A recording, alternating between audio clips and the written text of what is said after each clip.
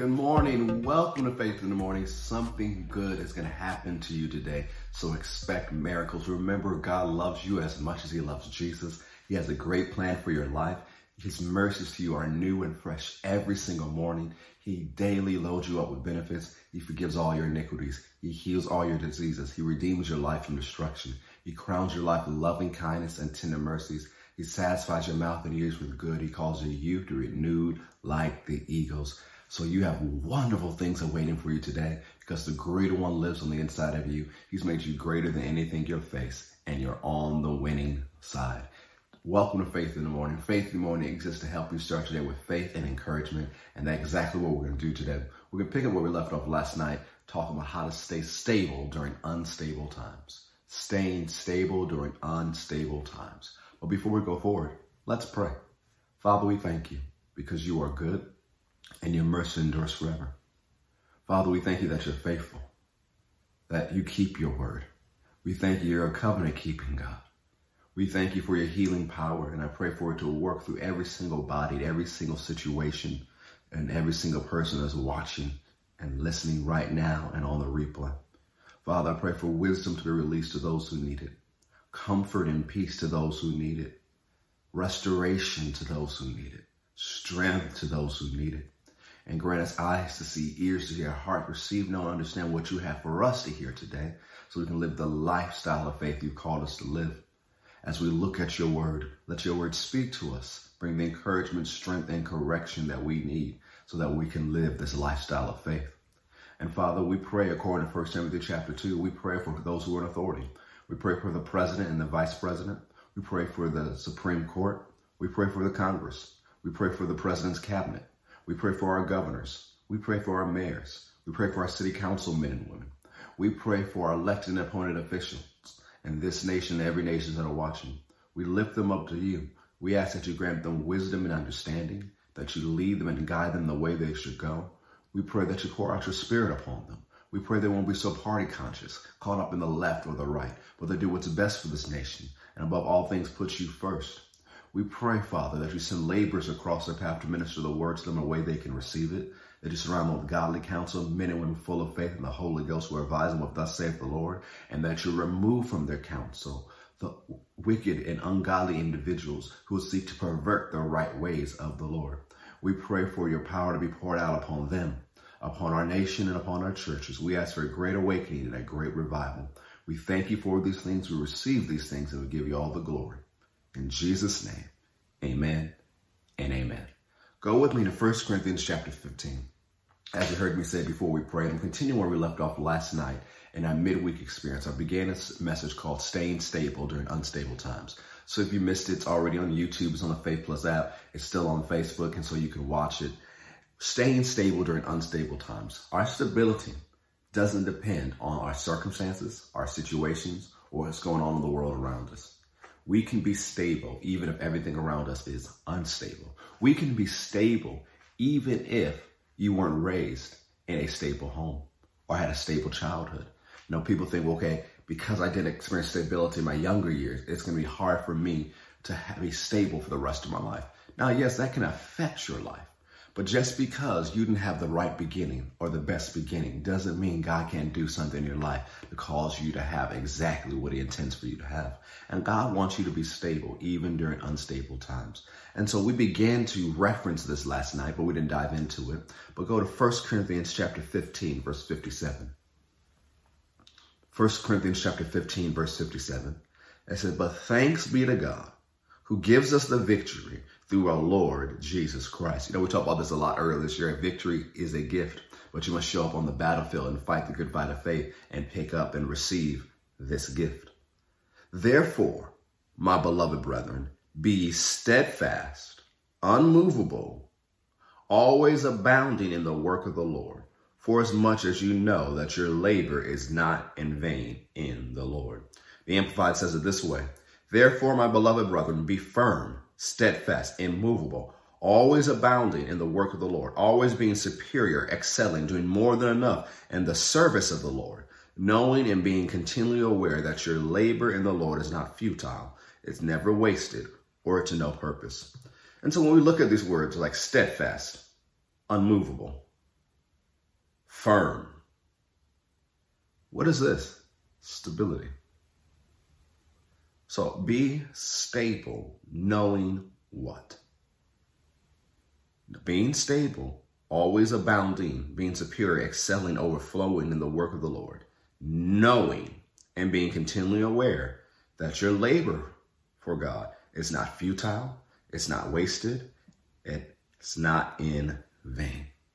One of the ways you're stable and you experience stability in unstable time is knowing what you do for God is not worthless.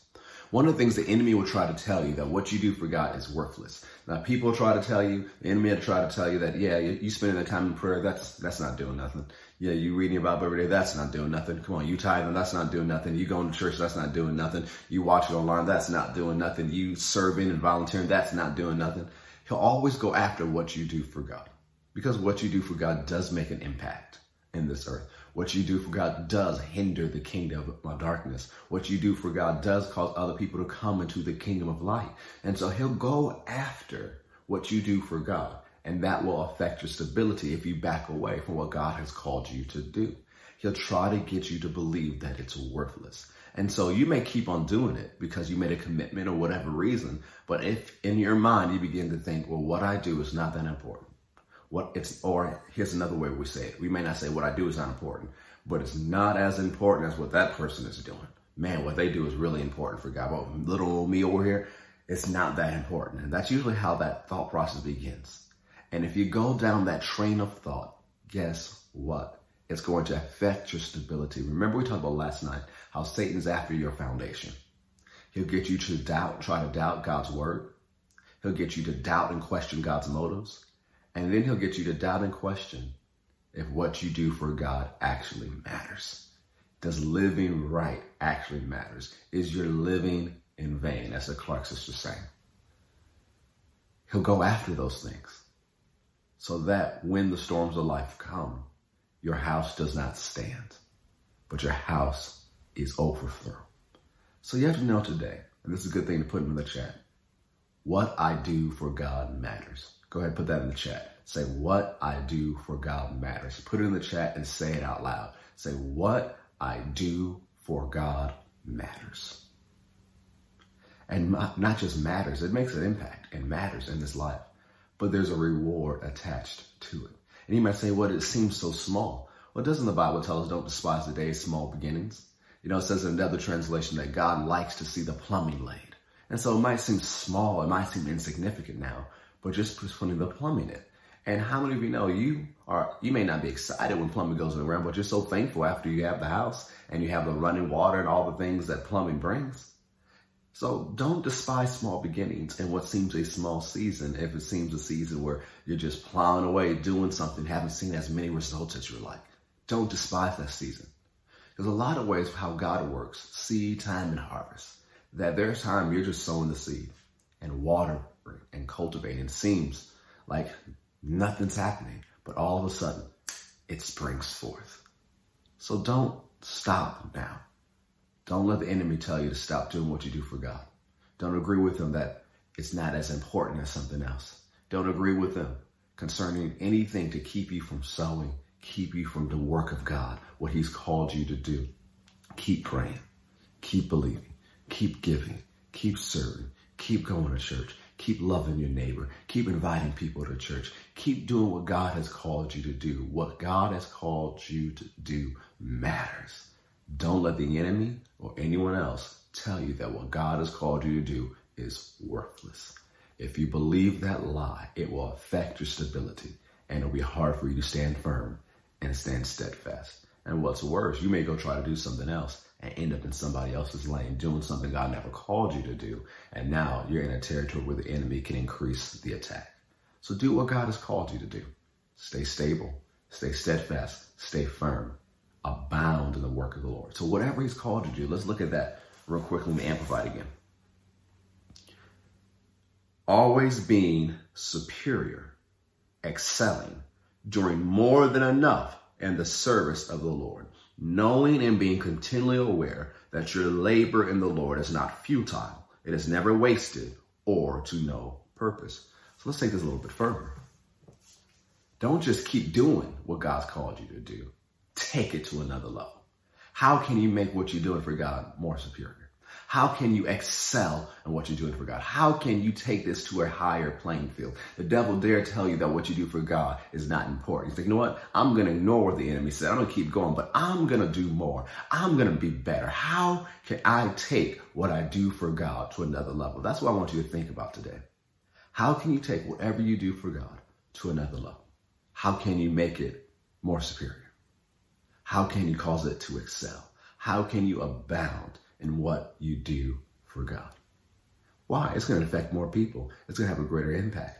And you'll get a reward on earth, but also you'll get a reward in heaven. It doesn't matter if anybody sees what you do for God. God sees it. And he said he'll reward you openly on earth. And then you read the scriptures and you realize there's a reward in heaven. So do what God has called you to do. Don't be discouraged. Don't listen to the lies of the enemy. What you do for God is not in vain. It will affect lives on this earth. You'll have a reward on this earth, and you'll have a reward in eternity. Let me pray for you before we go. Father, I thank you for every single person listening live and on replay. I pray that you strengthen them and encourage them, that they won't give in to the lies of the enemy, that what they do is worthless or in vain, but they'll press on to the mark of the high calling of the anointed one, Jesus and his anointed, that they'll push through the resistance, push through the deception of the enemy, and push through and excel and become even more superior in what they do for you, that they always abound, always overflow in the work of the Lord, knowing that what they do is not in vain. So help them, Father, be steadfast, help them be unmovable, help them be stable during these unstable times. Give you all the glory for it. In Jesus' name, amen and amen. Here's what I want you to do before you go. Share this. You know this will encourage someone in your timeline. However you're watching, share it. YouTube, share the link. Facebook, share it. Twitter, retweet it. If you're watching on Faith Plus, you're watching on our website, text someone and tell them, hey, you need to watch Faith in the Morning today. It'll even be on the Faith Plus app so people can watch it as well. I love you so much. Remember, something good is going to happen to you today. Expect miracles all throughout the day. And I'll see you tomorrow on Faith in the Morning. God bless.